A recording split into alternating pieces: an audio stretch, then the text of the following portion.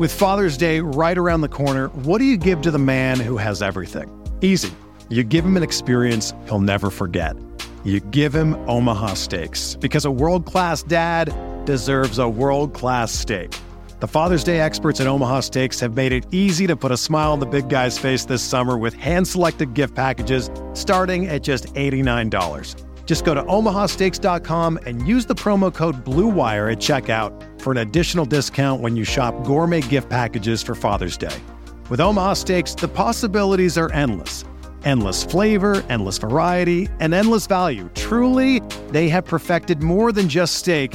Your dad is guaranteed to love every bite. Go to omahasteaks.com, use the promo code BLUEWIRE to get an exclusive savings. Shop for unforgettable gifts that are guaranteed to make Dad's Day. Because if there's one thing that Omaha Steaks knows, it's that dads want steak. That's omahasteaks.com, promo code BLUEWIRE at checkout to save on exclusive packages starting at just $89.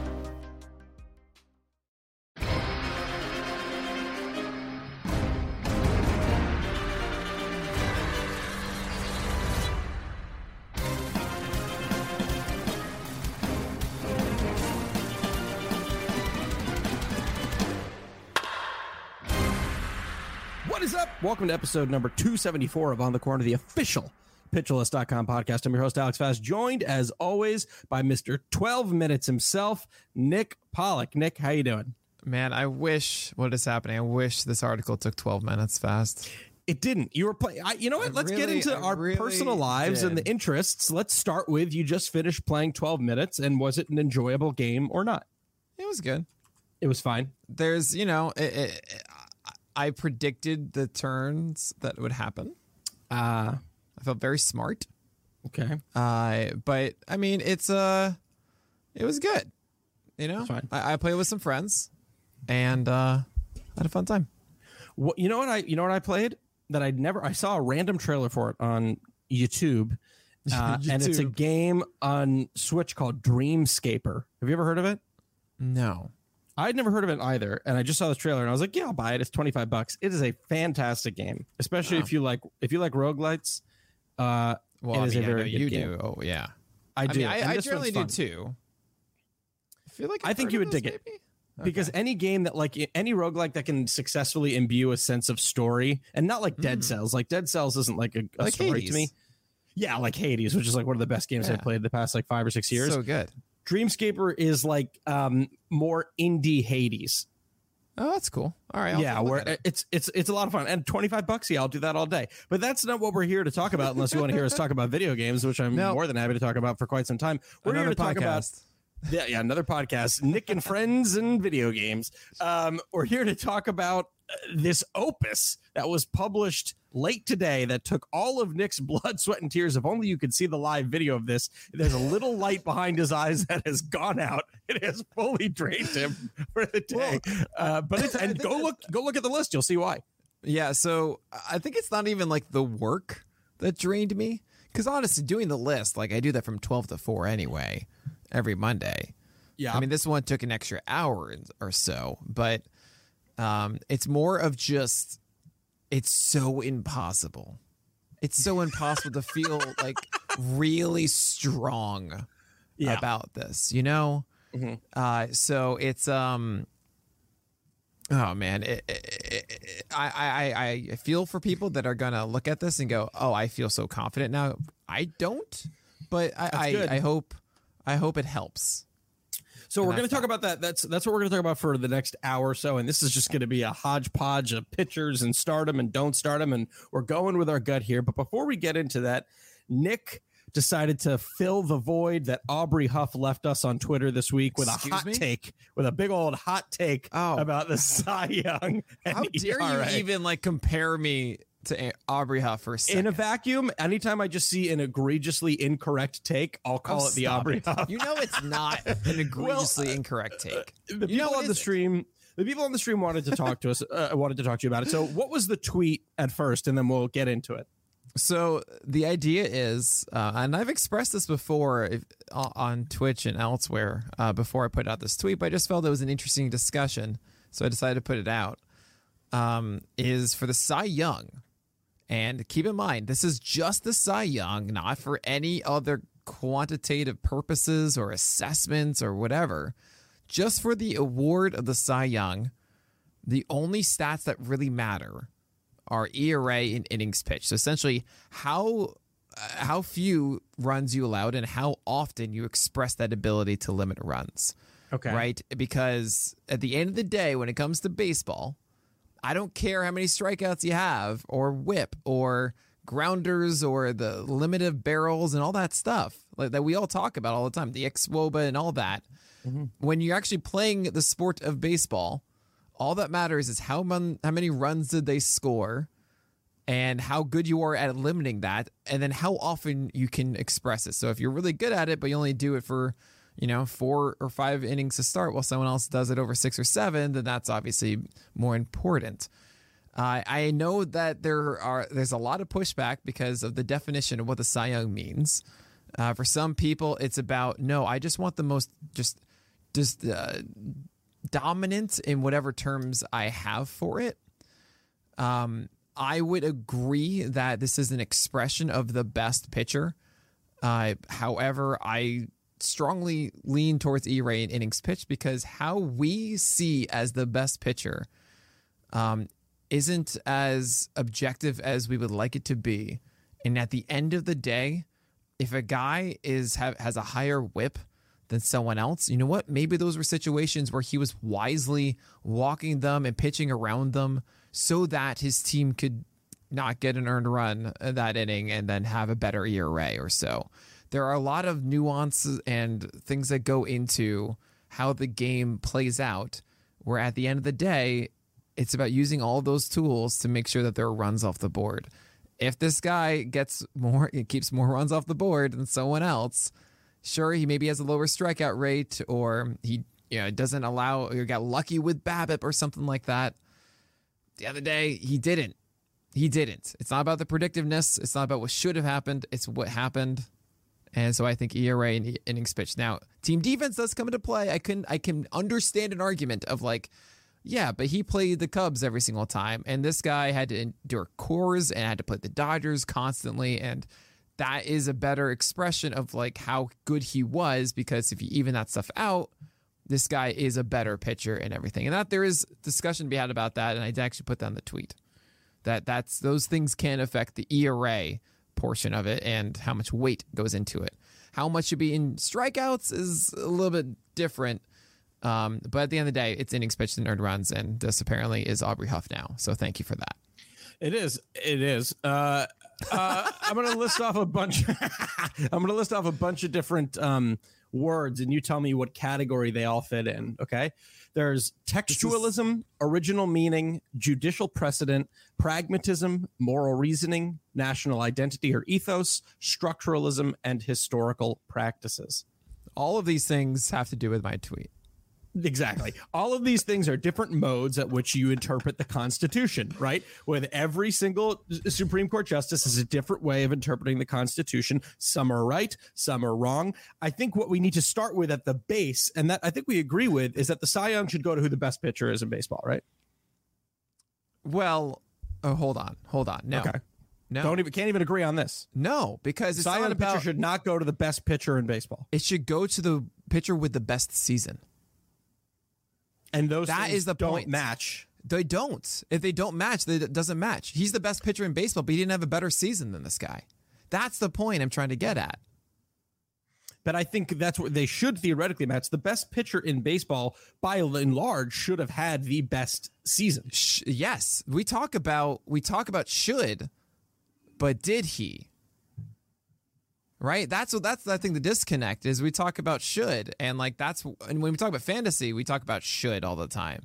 That's what his expected WOBA was, and his FIP as opposed to his ERA and stuff. That's all should. Yeah, but it wasn't. So this is exactly where our paths diverge. Yeah, I understand. Baked into an essence. To me, It's just who is the best pitcher in baseball. That's not what it is. It's who had the best hold season. on. That's not what it is to you. There is what it is. Fair there enough. is. It's Fair not enough. what it is. Well, yeah. So I say well. There it is. We understand the disconnect, and that's what it is.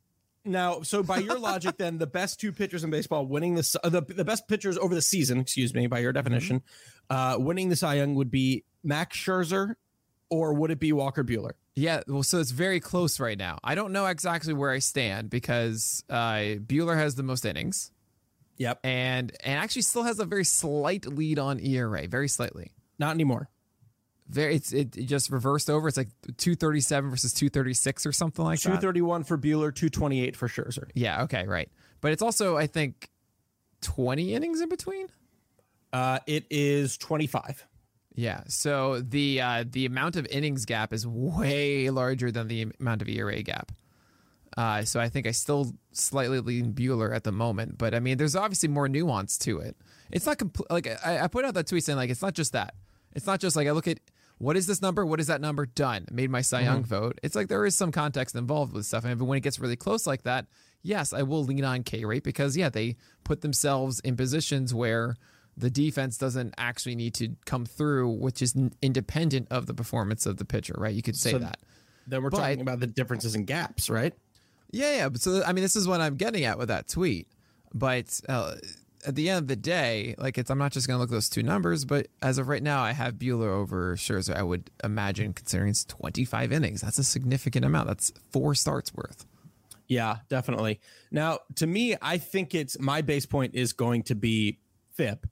That I think is, I think it's so you're talking to me. You're talking about who is the best pitcher in baseball. You're talking about removing all of the other extraneous factors whatsoever, because there are certain players that could theoretically impact his defense positively or negatively. So I'm trying to get who is doing that the best, who is overall, in essence, a literal term, the best pitcher in baseball. So the reason I don't agree with like who is the best pitcher in baseball is the MVP who is the best player in baseball.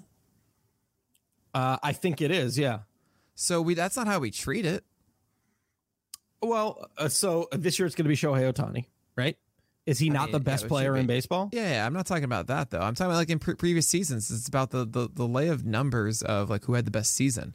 But but every single year we're like, oh, Mike Trout's the best player in baseball. But then he doesn't win the MVP every single year.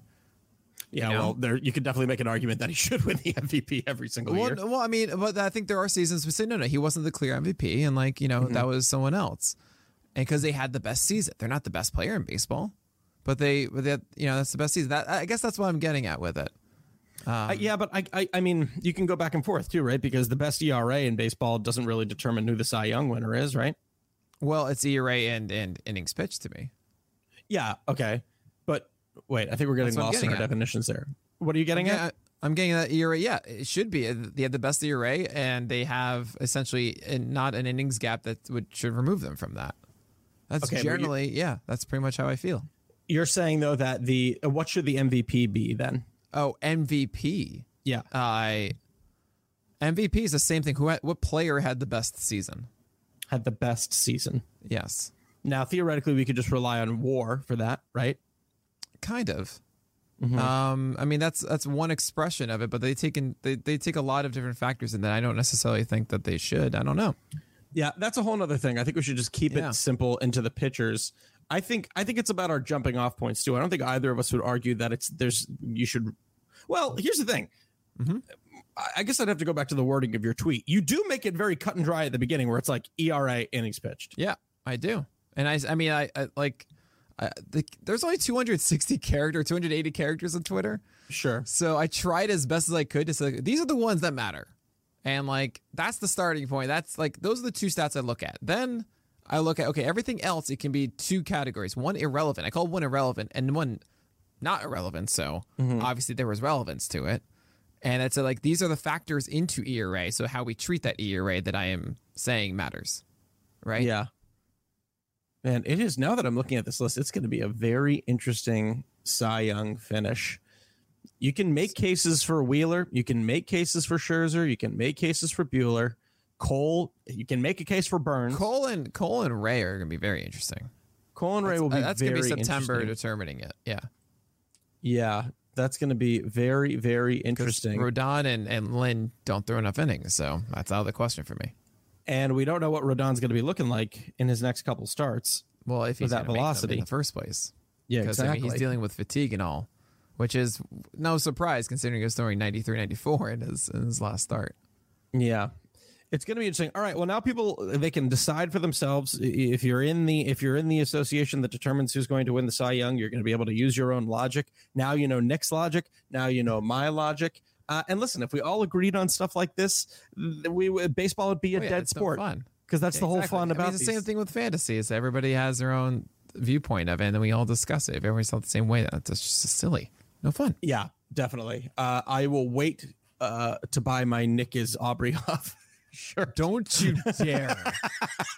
That's the most insulting thing you've said. Oh, to me on this just podcast. kidding. You know it. You know it's so over most the top. insulting. All right, now that we've done a good 14-minute conversation on who we think the Cy Young, not even who we think the Cy Young winners really just are, what but how it they think is. they should be determined. We'll save who we think they are when at the end of the season. Now we're going to move on to what is this opus, and I mean really just an opus. If you haven't gone and checked it out, you should, because it is. There's colors, there's hyperlinks, there's red and blue. All right, so what I want you to do is just run down the overall creation of the list. What are people looking at when they go look at this? Okay. Hey guys, I make this thing called the list, and I do it through the year, ranking the top 100 just based on generally my feeling of how these guys, really what their ability is. Sometimes I do incorporate schedule if I really feel like, oh, hey, this is something we do need a note and we can do and it's actionable. But in general, schedule is hard to really do because it's just overwhelming. There's so much that with schedule and the future and everything that it would just take too much time on top of the normal process that I go through every single week. However, September comes and it's only a month left, and schedule is just right there in our faces saying like, hey, we can take advantage of this as fast, aggressively shakes at the camera. Schedule. So, yeah, exactly. Is it no wonder we're all afraid of technology? Technology. Sorry. It's a really great YouTube clip, and I'm so sorry for everyone that does not know it. It's one of my favorites. Anyway, so what I do in September is I look at everyone's schedule and I map it out for everybody and say, hey, look, these are the expected schedules for every team. And then at the end, I shove them all into one giant table. And instead of trying to do the ridiculous idea of making the traditional list, which you just can't do with this because that comes from a different place of schedule, it doesn't have the foundation of the schedule. This one does. So I decided to make 6 tiers that are essentially just saying like, look, if you have these guys, you're going to just keep starting them. Who cares? Mm-hmm. If you have the second tier, then like, okay, you probably will start them. There might be 1 or 2 areas of nuance that you're going to have. Maybe he could slow down. I expect him to, or I don't, or whatever. The third one is a 50-50 of, yeah, I feel pretty good about these, or yeah, maybe not, I don't.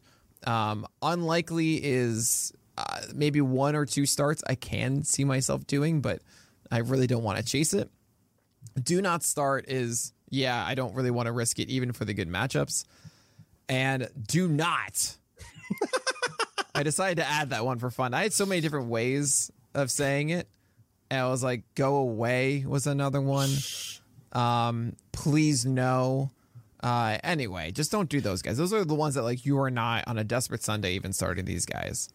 And I just wanted to be like, I know that they exist, but don't do that. Was it on purpose that those bottom 4 are all Orioles? Did you lump them together as the very bottom 4 for a reason? Well, first of all, yes, but no, but yes. I did it for you. Also, in that bottom thing, I didn't even like rank them. So yeah, okay. I was just copying and pasting everything in, and it just happened to be that. I was like, oh, this is funny. I'll leave this. Yeah. Poor Packy Naughton.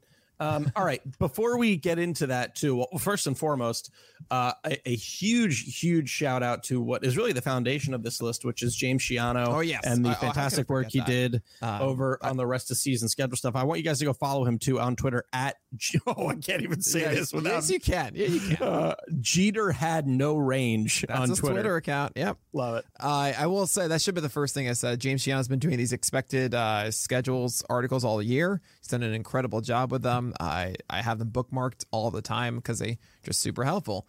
And yeah, he made the team schedules that I pulled from. I wrote the notes underneath them. He did the the colors for the team schedules. If you saw on the stream, I spent a good 20 minutes individually coloring in all of those cells you see for all 156 rows of starting pitchers. So that's what I was going to say at the beginning when you were like, I was like, you're a little dead behind the eyes. I think it was mostly because of the formatting that you had to do while doing this list, because that looked like it was an absolute nightmare. To also link all of the names that have accents on them because those do not have an auto linker.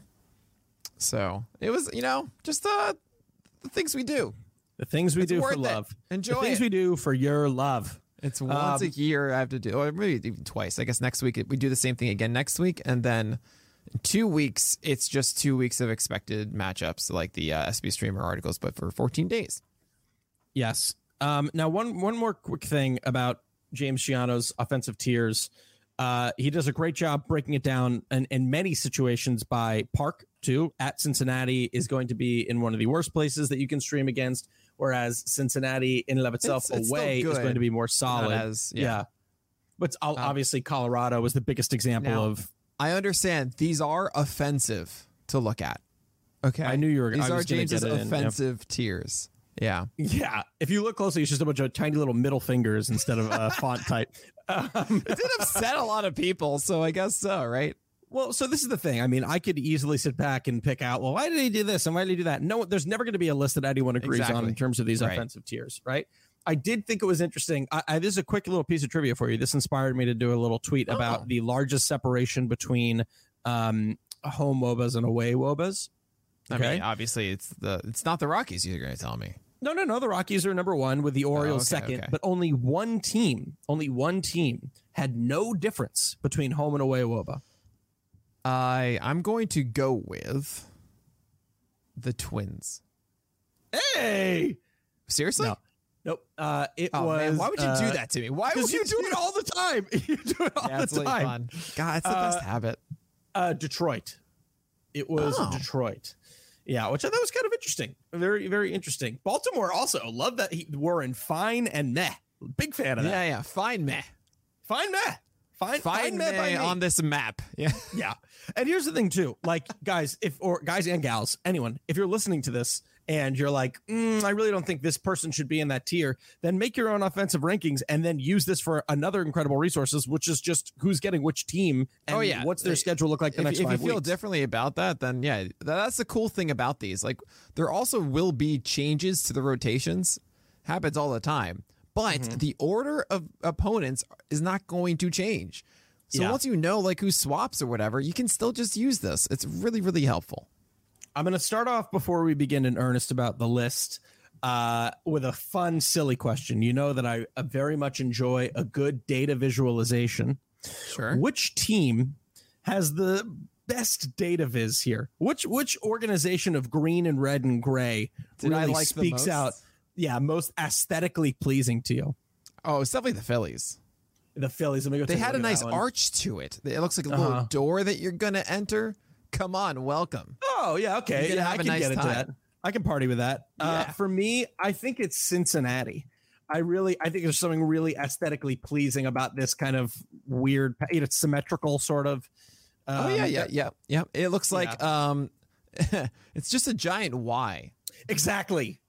And Why the Last Man comes out this week, and it's one of my favorite graphic novels. It comes out on FX. And that's exactly what I was going to say. Yeah, it's of course great graphic novel. Okay, so now we can get into what everyone is really listening to this podcast for, which is Nick's ridiculous and totally wrong rest of season rankings. Yeah, his words, not mine. I love that you saw that I called it that. Yeah, his words, not mine. Oh man, it's just it's impossible. I just got to say this. Like I remember staring at this. I literally don't do it during the list. Because, like, in season, I feel good about it. I can actually be meticulous, be like, okay, cool, I've reviewed this. I know these guys. I have these feelings about them. No, I can say, yeah, no, I prefer Tony Disco over this guy, right? And doing this, I literally shouted during the stream, being like, why did all my life choices culminate into this? I could do all these things in the world, and I decide to sit here and do these, like with the list, even I have a drag and drop. I have it all coordinated. I can do this. This is literally like an Excel spreadsheet in this unlikely tier, and I need to copy and paste is just the most painful thing ever because I know it's wrong. Like stress is rooted from having a problem and not having a solution that you can easily go through. And right? To make it even worse, it's not even rooted in, like, you're not even doing this at the beginning of the year when your energy level is at its peak. Like, we're at the bottom of the tank. You know what I mean? Like, I'm surviving. I know, but like, okay, you're not at 35%. No, I'm not at opening day level. This is come on, like we're human beings.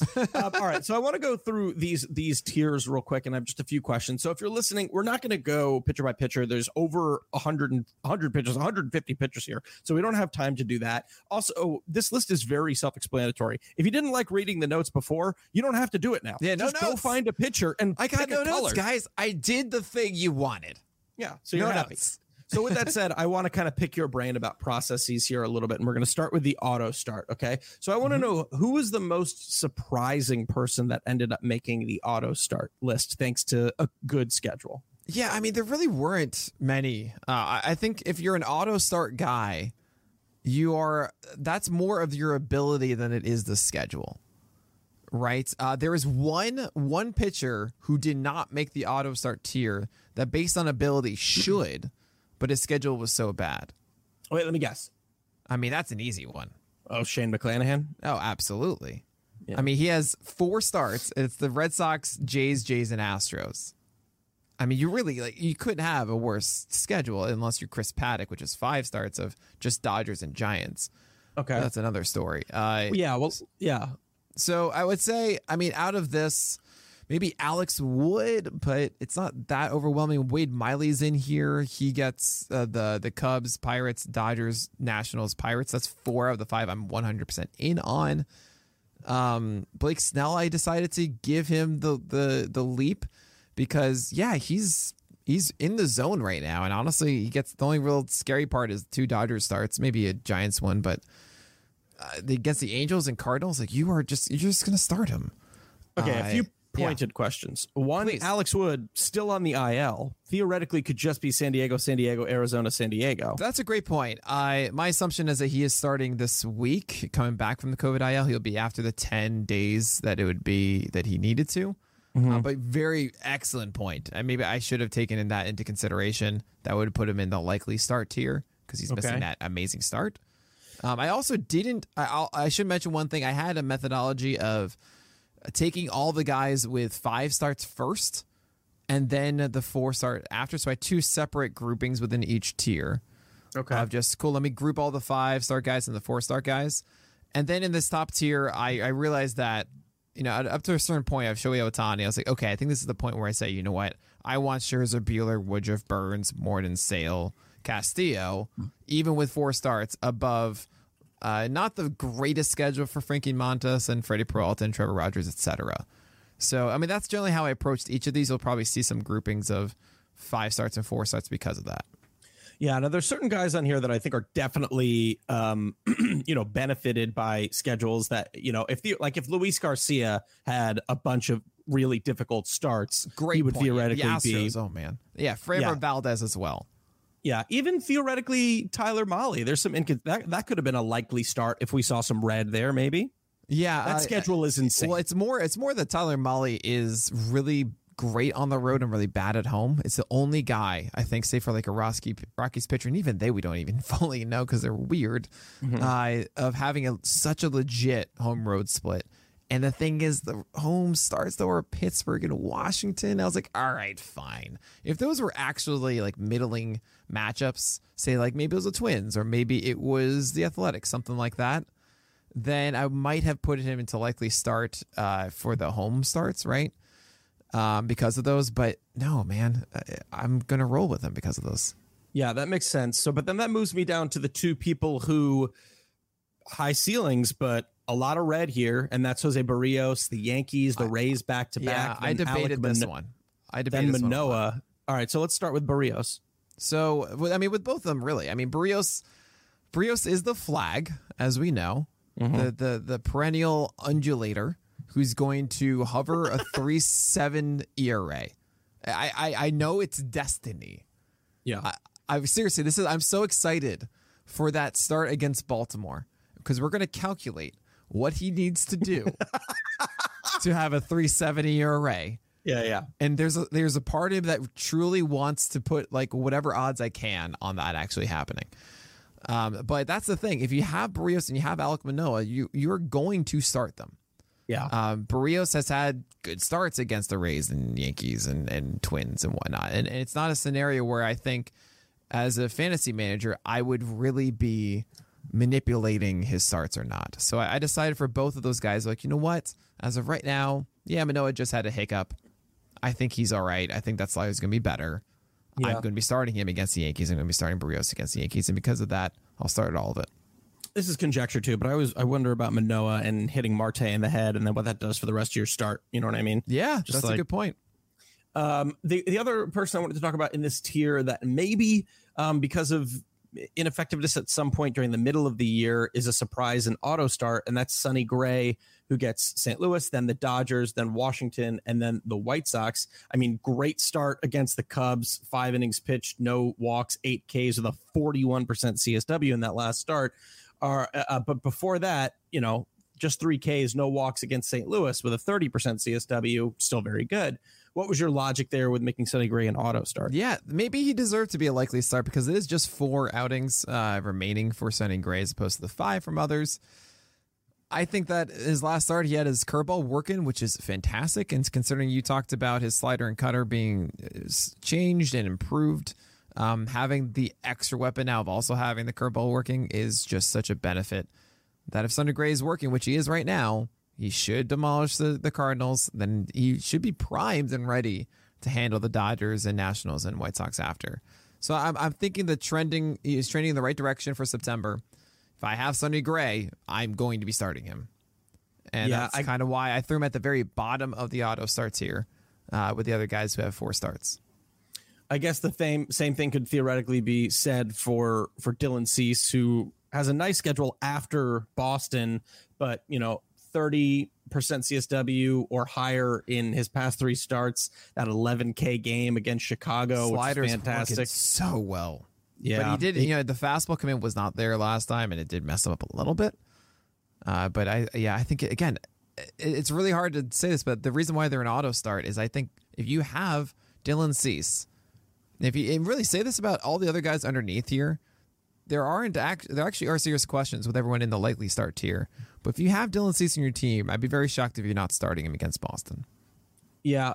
For reference too, Nick talked about how that slider is working. 17 whiffs in that last start. Like gorgeous. Just absolutely insane. I think he threw what, 41? Yeah, he threw a lot of them. He threw exactly 41. He threw 41 sliders in that last start, and it was very nice. I would say you want to see like 8 to 12. Like, it's like, oh, that's good. That's nice. And then when you're talking 15 and up, like, oh, Lordy, pretty good. That's ridiculous. That's, 35% like swing strike rate on it, which is just better. It's like almost... Yeah, it's ridiculous. It's crazy good. If you're ever confusing like whiff rate and CSW, then it's like a good thing. You know what I mean? Like if your whiff rate is that high, then you're like, this is probably good. Swing. I mean, when like you talk about whiff rates, I think you put out a tweet about whiff rates recently on someone's, which is the denominator is total swings, but swing strike rate is across total pitches, and what we see in whiff rates is normally like 35% or something like that. But when the swing strike rate is that, it's like, oh boy. Oh yeah. Oh Lordy. That's crazy. Speaking of a lot of whiffs, let's move on to the likely start tier. One of the first person I want to talk about is Sean Manaea, who's been up and down, right? I mean, he had that 5-run start against the Yankees. He got blown up by Texas in the middle of August, but then against Toronto at his first start of September, you want to talk about a lot of whiffs. 11 whiffs on a 4-seamer is very good. It's not fantastic, but it's good. I like that you're calling it the 4-seamer because it really is. I mean, it's like these lower slinging guys that they get classified as sinkers, but it's like Andrew Heaney's from before. Sure, where they called it a 4-seamer. It's like, yeah, that's kind of Manaea's. Right, but that fastball is back up to 93 and change. There was a moment when he was lagging that was down to 91, and we were getting worried. And then 2 starts ago against the Yankees, the Yankees start, he did have that fastball, but the changeup and curveball were left up too often. He got a bit burned on it, had to do too much with the fastball, and there you go. The changeup and curveball were still not elite, but they were better against Toronto, and it certainly propelled him. He survived with those pitches. And I feel we're at a point that Manaea is hinting at that, that June, July run again. And against the White Sox, you can put that behind you. You get Kansas City and Seattle. And, if this was a better schedule, it's 3 top tier offenses that he used to face: Chicago White Sox and, of course, Houston twice. If it was any better, he'd be in that auto start tier. But sadly, it's just 2 out of 5 that are his favor. So here he is. Yeah. So that brings us to our next difficult conversation. And it's someone who a month ago would have been, isn't it?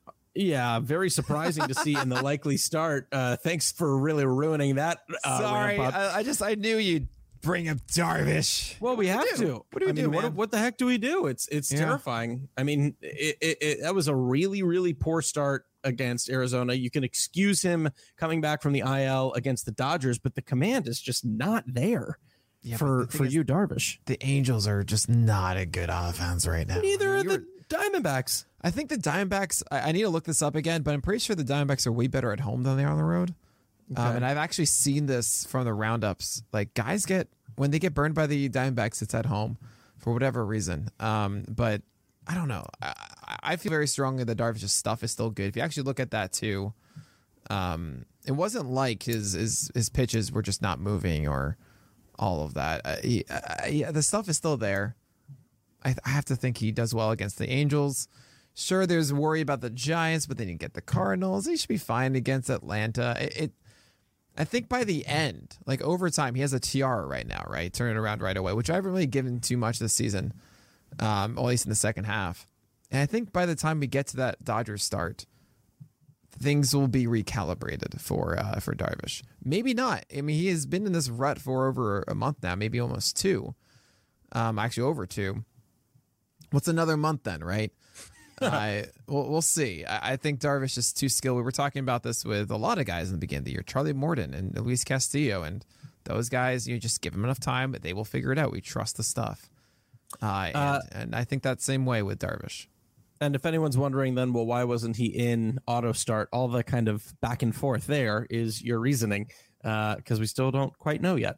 Yeah. So what about Jake Odorizzi? Is it just the easy schedule that puts him there? Because, I mean, this is a guy who hasn't gone 6 innings since July. He's been cruising. I mean, he had, excuse me, he struggled against weak opponents before, and then recently he's just, I can throw 4-seamers up effectively. I can do this. I'm on a winning ball club. I get Seattle, Texas, Arizona, and the Angels.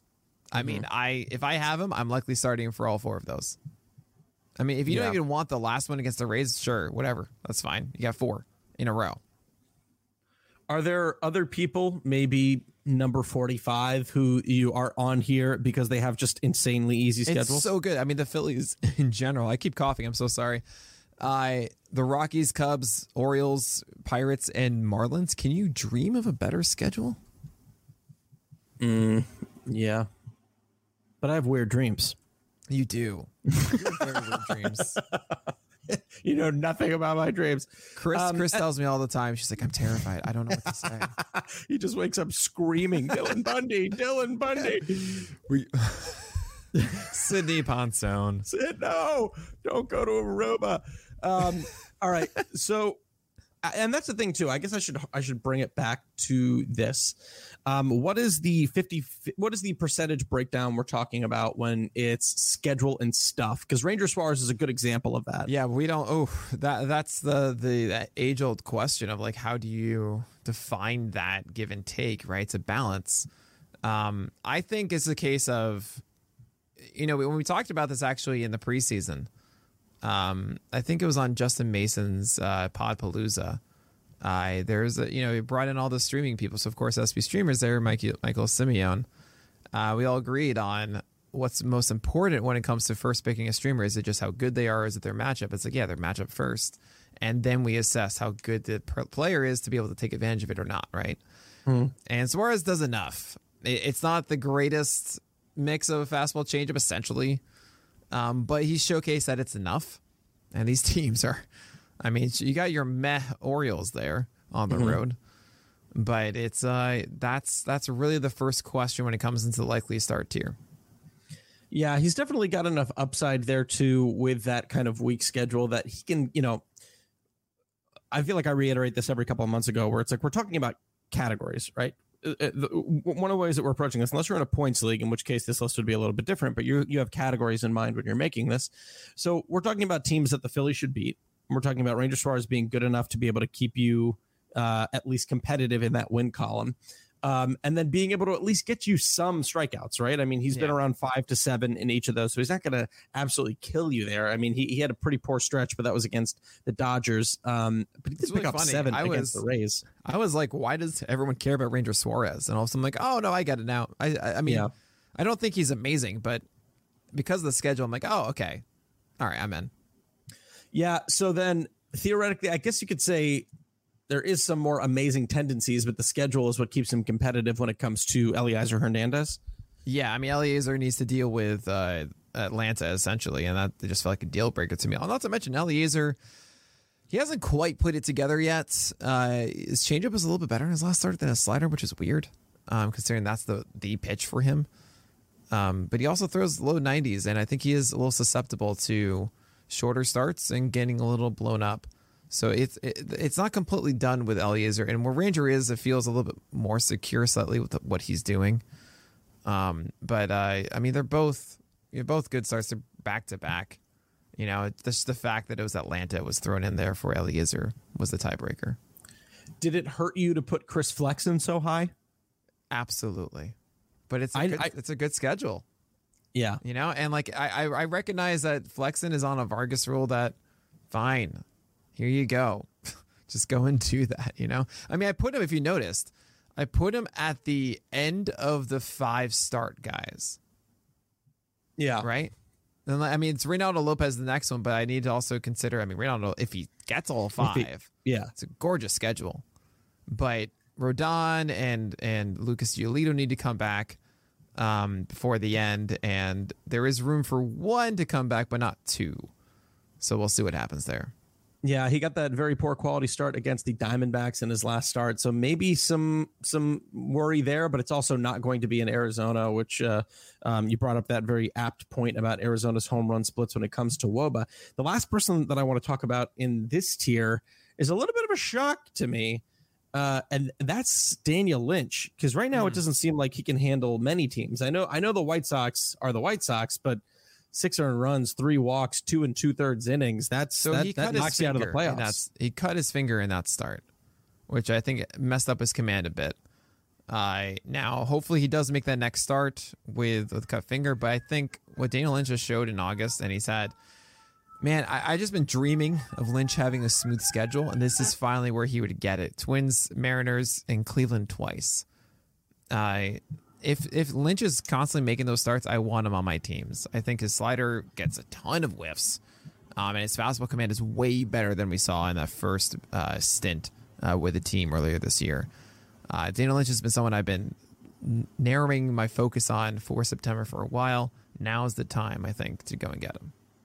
We have a fun opportunity right now that we don't get quite often, where I would like to know if Aaron Civale, without looking, because he's pitching right now, and that's what makes it fun, is a still ill or not against Minnesota. Yes. He is a still ill. You're not starting Aaron Civale against Minnesota. Yeah, I have no idea what he's doing. No, I know. That's what I'm saying. I mean, I'm saying, I haven't even followed. I imagine his pitch count is decently high and stuff, but he's been removed for so long that I don't know where your stuff is at. So that's what I mean. Gotcha. All right, let's move in. Oh, you want to know what it is now? Has it started? It has started. It started at 6. It was early. We'll check at the end. We'll check at the end. That's okay. It'll be, all right. I don't even know if he's okay. Yeah, I'll wait to tell you the answer there. If he's still in? Oh, no. No, it's okay. Well, I don't know what his pitch count is. Right. Okay, let's move into the questionable tier here. So, again, really just kind of case by case here, a mixture of stuff, and then what stuff means against that schedule. Like, for example, if Tristan McKenzie had a slightly easier schedule, he moves up to... he'd be higher up. But it is tough. It's really only one gimme of the Royals, and that's at the end of it, too. Because keep in mind, I mean, Tristan McKenzie's in a good place now, but you guys have seen the list. You know how this stuff changes, especially in the back half. And I mean, I'm making predictions for 4 weeks down the road, you know? That's huge. We have no idea what's going on by then. So he gets Minnesota, the Yankees, and White Sox, but if everything, of course, stays as it is. And I recognize he's in a good place now, but I don't know if he's going to be there next week or 2 weeks or so. Yeah, this questionable tier also makes a lot of sense, and it really kind of does skew a little bit towards not the highest of the high when it comes to ceiling, aside from a few, right? Like Zach Gallen, great ceiling, hasn't quite figured it out, just gets Texas and then gets just a brutal. Now, the thing is about Gallen is that if he is cruising, like, he can take those teams down. But it's just I don't know if he's going to be there by that time. Here's another fun hat to put on. Oh, fun! If I could just play does it have a little, the spinner at the top? I wouldn't say that.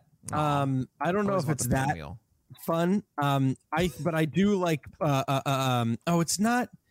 It's not a haberdasher. What is it? A milliner?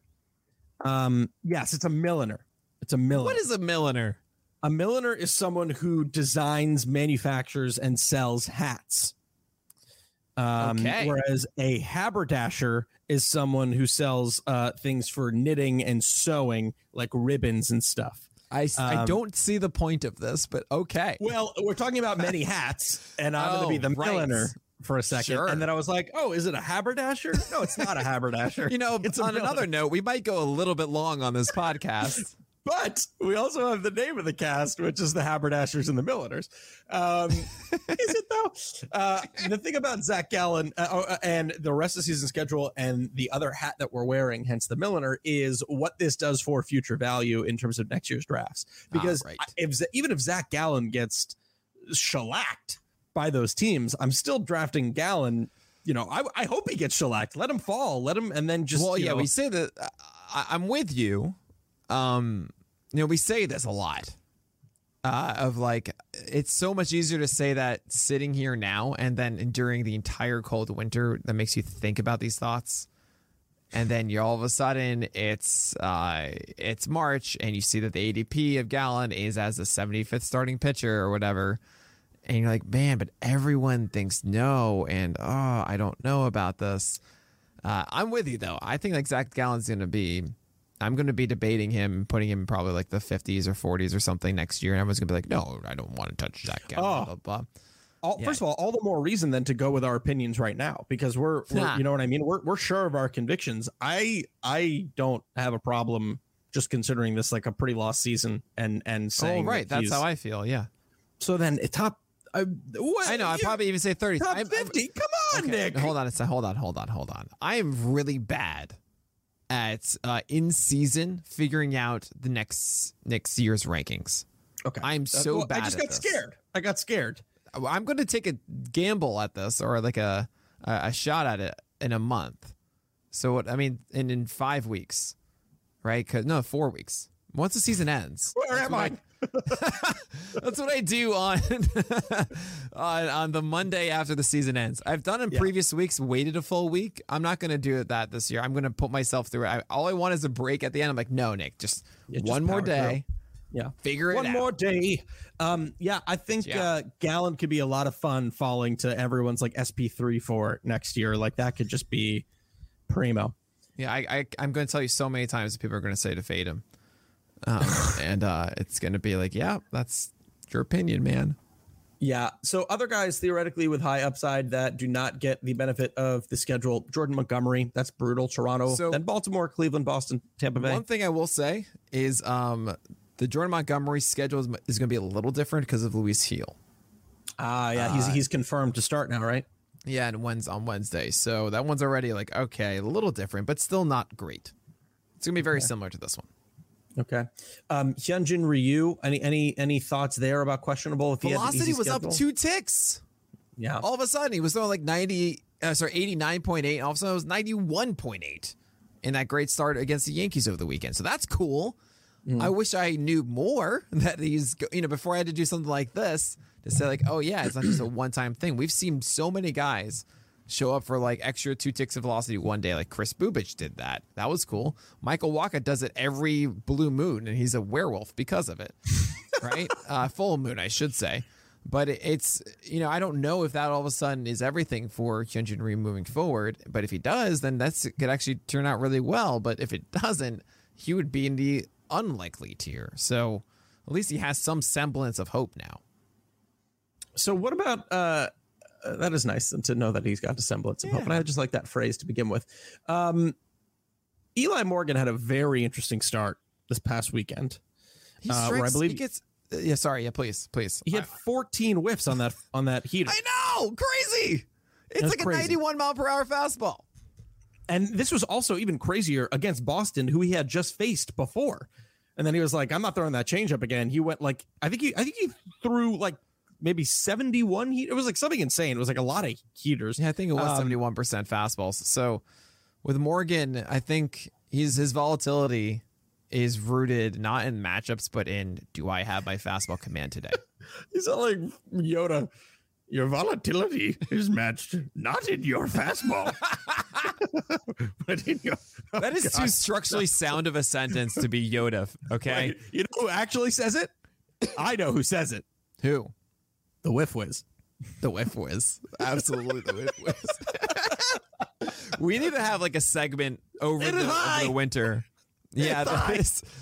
Oh man, I don't know who to choose. Who do I choose? Talk to me, Whiff Whiz. The worst D&D character ever. It is I, the Whiff Whiz. You have called my name. Yep. I'm so sorry, everybody, as I cough away still. My God. No, people are like, great. When did this go off the rails? The Whiff Whiz is back. We never bring back recurring characters. I still think of Josiah, Josiah. Josiah Gray. All right, but Josiah, the cake case. A lot of great things this season. It's case cake. It's case cake. Who's that guy at the diner? Oh, Newspaper Joe. Yeah, we should have Sperry, if he has been listening the entire year, and have like a little montage of the stupidity. I would like to see them all animated. Man. Yeah, if you are a YouTube animator, we want to talk to you. Actual Illustrator animator. Anyway, Eli Morgan, if he has this fastball, it will work. If not, then it won't, independent of the matchup. There are some other shockers here too. Jackson Cower, I mean, he's got 2 blowups. Yeah, I debated on this a lot. Okay. Well, he came back, so it's kind of funny. He threw 6 innings, which was more than all of the innings that he had in the 3 games I think he pitched before. Something ridiculous like that, or he went 7. And he looked so much better. 96 mile per hour fastball with a changeup that was legit or good enough. And I think that actually is more of a legit pitch than we even saw in that start. And I can see myself possibly streaming him moving forward. I mean, it's not a bad schedule at all. We have Orioles, Athletics, Cleveland, Detroit, Minnesota. I can see myself starting him for all of them. Maybe not the Athletics, but even that is, if he does really well against Baltimore, I could see myself starting him against the Athletics. So what about some other shockers on this list? Joe Ryan's had 1 start. Joe Ryan needs to get picked up by y'all. Wow. 5 innings you've seen. Look at this outing. Look at the schedule. Cleveland, the Cubs, the Tigers. He's good enough. Like, his slider is good enough. Like, the stuff is fine. Like, essentially, if you are a Toby with that schedule, I'm game. And he's rostered in under 10% of leagues. Joe Ryan, despite having 2 first names, and I don't trust guys with 2 first names, okay, I'm still going to go with Joe Ryan here. I think this is an underrated play for September. No one's picked him up because everyone's Googling Ryan Joe because they're all getting confused about which comes first. And they're like, I guess he got picked up. Yeah, there you go. He's the new junior. New junior. Okay. Oh, I thought you meant the new junior. You're making some reference to the old Arnold Schwarzenegger film. Ken Griffey, but that's fine. Oh, okay. Some other talking about Danny DeVito and that's twins. Oh my God! All right. Yeah. Oh, see. Oh, wow. You really ruined this one. Yeah, I totally did. I'm so sorry. Some other fun names on this list. I mean, yeah, these are all guys that you're like, it's getting there. It's like, all right, I kind of need to get a few more Ks. I kind of need to get a few more wins. Saying before, it's like 3 starts or like 2 to 3 starts that you're like, all right, this can be okay. Like at the very end is Bailey Ober, who originally was in the unlikely one. He only gets two starts that are worth your time. Kansas City twice, but I think his stuff is actually legit, and it looks like Michael Pineda might be starting separately instead of splitting it with Bailey Ober moving forward. And maybe if he's so good, if he really is killing against the Royals, I could see one of those two Toronto starts possibly going his way. So I said, fine, I'll put him at the very end of the questionable tier. But yeah, I mean, that's just generally how it is. Like Jose Suarez has 3 starts against the Mariners back to back to back. Like, that could work. Yeah, and I think correct me if I'm wrong, I believe he's the one who's coming off of his longest start of the year with the most Ks too. I believe for the first time this year, he went over 6 innings. Yeah, it was the first time this year. He had a complete game against Texas with 8 Ks through 100 pitches. Very first time over 6 innings, which I thought was kind of surprising. Let's move. You start off this unlikely tier, very hot. You already did it in your roundup, but would you like to take this time on the podcast to publicly apologize to Anthony DeSclafani? I mean, yes, but he still gets Coors twice and the Padres twice and Atlanta. Yeah, but man, it was nice to see him really overcome the Dodgers in that final start. It is a wonderful, climactic arc for his entire season. The 6th time facing the Dodgers. Unbelievable. Nestor Cortes Jr. continues to defy all logic, both in his pitching mechanics and in his success. I mean, I don't know if people realize Nestor Cortes Jr. has a 2.67 ERA in 67 and a third innings. It's kind of nuts. Now, this is kind of the question that I was kind of pondering when I was thinking about him. There's obviously many signs that point towards regression. That gap between the ERA and FIP, the 83% left on base rate doesn't scream it, but the 259 BABIP does. Does he have the bizarre enough mechanics, and is his ability to mess with timing enough to sustain those gaps?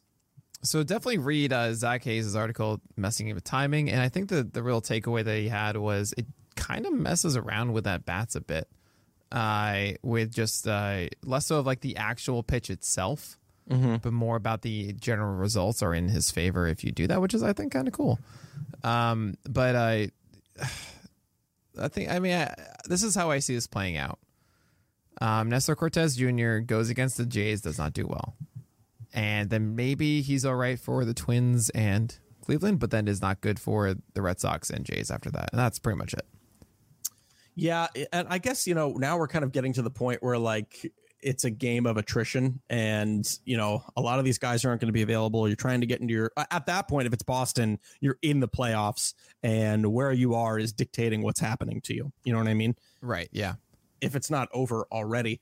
Some other names who are, kind of interesting to me, at least. I'm really kicking myself. I am, doing my best to try and win Tout Wars, and I'm getting a little behind in innings. I lost to Frank. He had a fantastic week. Wheeler messed me up on the Monday and then didn't pitch again on Sunday, and I'm sadly out of Tout Wars from the playoffs. So my dream is dead. Your dream is dead. But I apologize. And you had a great season. You just got burned by some I poor came starts. back from I almost got. If I faced anyone else the final week, I would have had a bye. I just got the second most points and went against the first. But so it goes. That is life. That's baseball. Take it down. I'm doing my best, and it's gonna be a nail biter. And man, is this gonna stress me out. But one person I was thinking about streaming because of this easy schedule and because of some recent success was Bryce Wilson, who had an okay start against Detroit. 6 innings pitched, 3 earned runs, 2 walks, 4 Ks on 83 pitches. So he gets the very poor quality start. But then, Washington, Miami, Philly, Chicago, he's been really inconsistent. For every 7K game, there's been a 1 strikeout game. So there's a lot of inconsistency there. Is that inconsistency what kept him in the unlikely? Yeah, we don't know what is going to come out of that repertoire from Bryce Wilson on the given night right now. I mean, he could take advantage of Washington, the Marlins, Phillies, and Cubs, but we just don't know. It's funny you mentioned 1K and you have Randy Dobnak right above with Cleveland twice, the Cubs and Tigers. Just think essentially what Joe Ryan has, and it's also Randy Dobnak pretty much getting that, which is very intriguing, and that maybe could go his way too. I thought, It's close with Bryce Wilson. I haven't really seen him be consistent for a very long time, and hopefully he can be that. We mentioned one tiara earlier. Is Corey Kluber another? Ooh, I mean, his curveball has been good the past 2 starts, and his fastball velocity was under 90, and then it became 90. And I really wanted to see. I want to see 91, 92 from that. It could get there. As of right now, I'd be very cautious starting against the Mets, even though that is a fortunate matchup.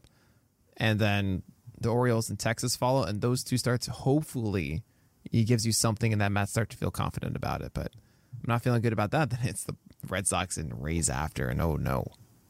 Yeah. A lot of the remaining guys in this unlikely tier are low stuff, poor starts, talking a lot about like Ryan Yarbrough, about Mike Minor, Tyler Gilbert with the tough schedule, Miles Michaelis with the tough schedule, and the stuff is a little bit iffy.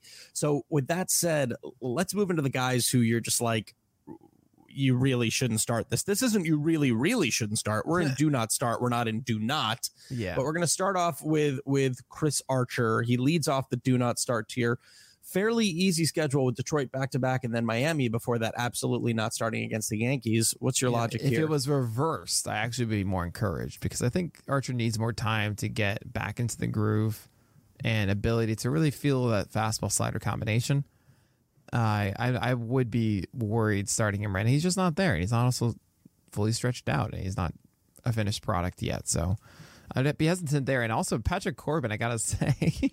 What demon made you put him in do not start as opposed to do not? Oh, come on. That schedule? It's the Pittsburgh Pirates and Rocky Road in Miami, and he's still throwing 93, 94 with double-digit slider whiffs in games. It's the weirdest thing to me, Fast. It is the most befuddling, like, you should not be doing this. But friends don't let friends start. I put him in do not start. The words are not maybe start. They are do not start. I don't see that as the lowest tier. To be in this tier is you are going to get enough innings consistently. You literally are you in a situation 6 runs against Miami. Yeah. Okay. You are in a position where you theoretically can express a ceiling, which he's a werewolf right now. Like he does it once a month. I'm sorry. Is Scott Kazmir going to do this? Is Chichi Gonzalez? Okay. No. What do you want? No, but then theoretically, if neither of them are going to do it, then neither is. I hear what you're saying. I was going to say Patrick Corbin isn't going to do it either, but I hear what you're saying. I understand what you're saying. Yeah, I understand. And he has 3. He has like the easiest 3 like teams you could face to do this. You know, his Sierra is 4.63, which I'm saying as a positive because it's a 6.14 ERA. I haven't actually looked at any of this, by the way. I haven't. I don't really look at like ERA expectors and stuff. I just look at everything else, and I was just getting really curious because I mean it's an 18% strikeout rate, but I feel like it. I'm just so shocked by it. I know it defies logic, as does Chris Paddock's future schedule. XFIP is 4.34. That ain't so bad. We all know how I feel about XFIP. We feel about it, yes. Not our favorite. And here you are. But Chris Paddock, Dodgers, Giants, Dodgers, Giants.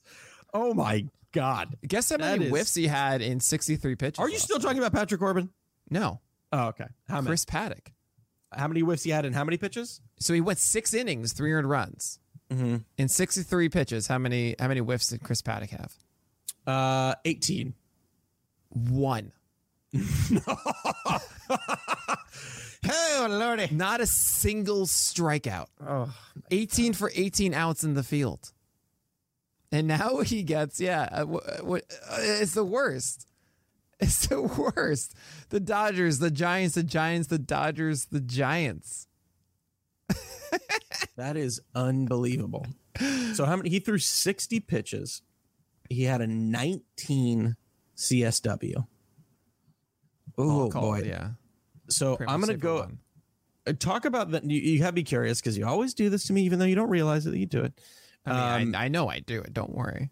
I want to know the lowest CSW in a start from a starting pitcher this year with a minimum 50 pitches, minimum total 50 pitches.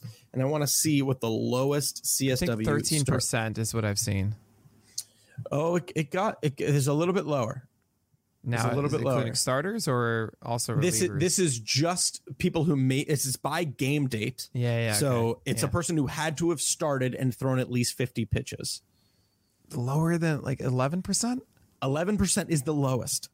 Who threw it? Josh Fleming, which is surprising. Oh, he had some okay. upside. Yeah. He had some upside there. Martin Perez at 12%. Yeah. Bryce Wilson at 12%. Yeah. And Drew Smiley at about 12%. Wow. That is just brutal. I mean, next one is Max Scherzer. What do you mean? Of course not. I was going to say, I want like a good definition of saying like why these guys are what they are. Oh yeah, the Max Scherzer's lowest. That is funny. Is 1,158th out of every start. Yeah, this list is not pretty. I mean, Smiley, Flexen, Oviedo, Cueto. Wilson's on here twice. Wilson's had 2 sub 15% CSW this starts. Is what I'm trying to tell you. Good googly moogly. All right. The rest of this list is, guys, it's not great. I mean, we're down to the Dylan Peters, Humberto Castellanos, Colby Allard tier. Yeah. Right so now. I do want to mention 2 guys, and they're both on the Nationals and not named Patrick Corbin. I swear.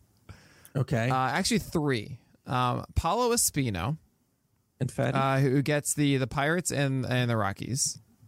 Okay, he's not someone who goes long often, but he's had these starts of a lot of whiffs and had some success with it. There's Eric Fede. Don't trust the Feds unless he plays the Marlins, and guess what? He gets them twice.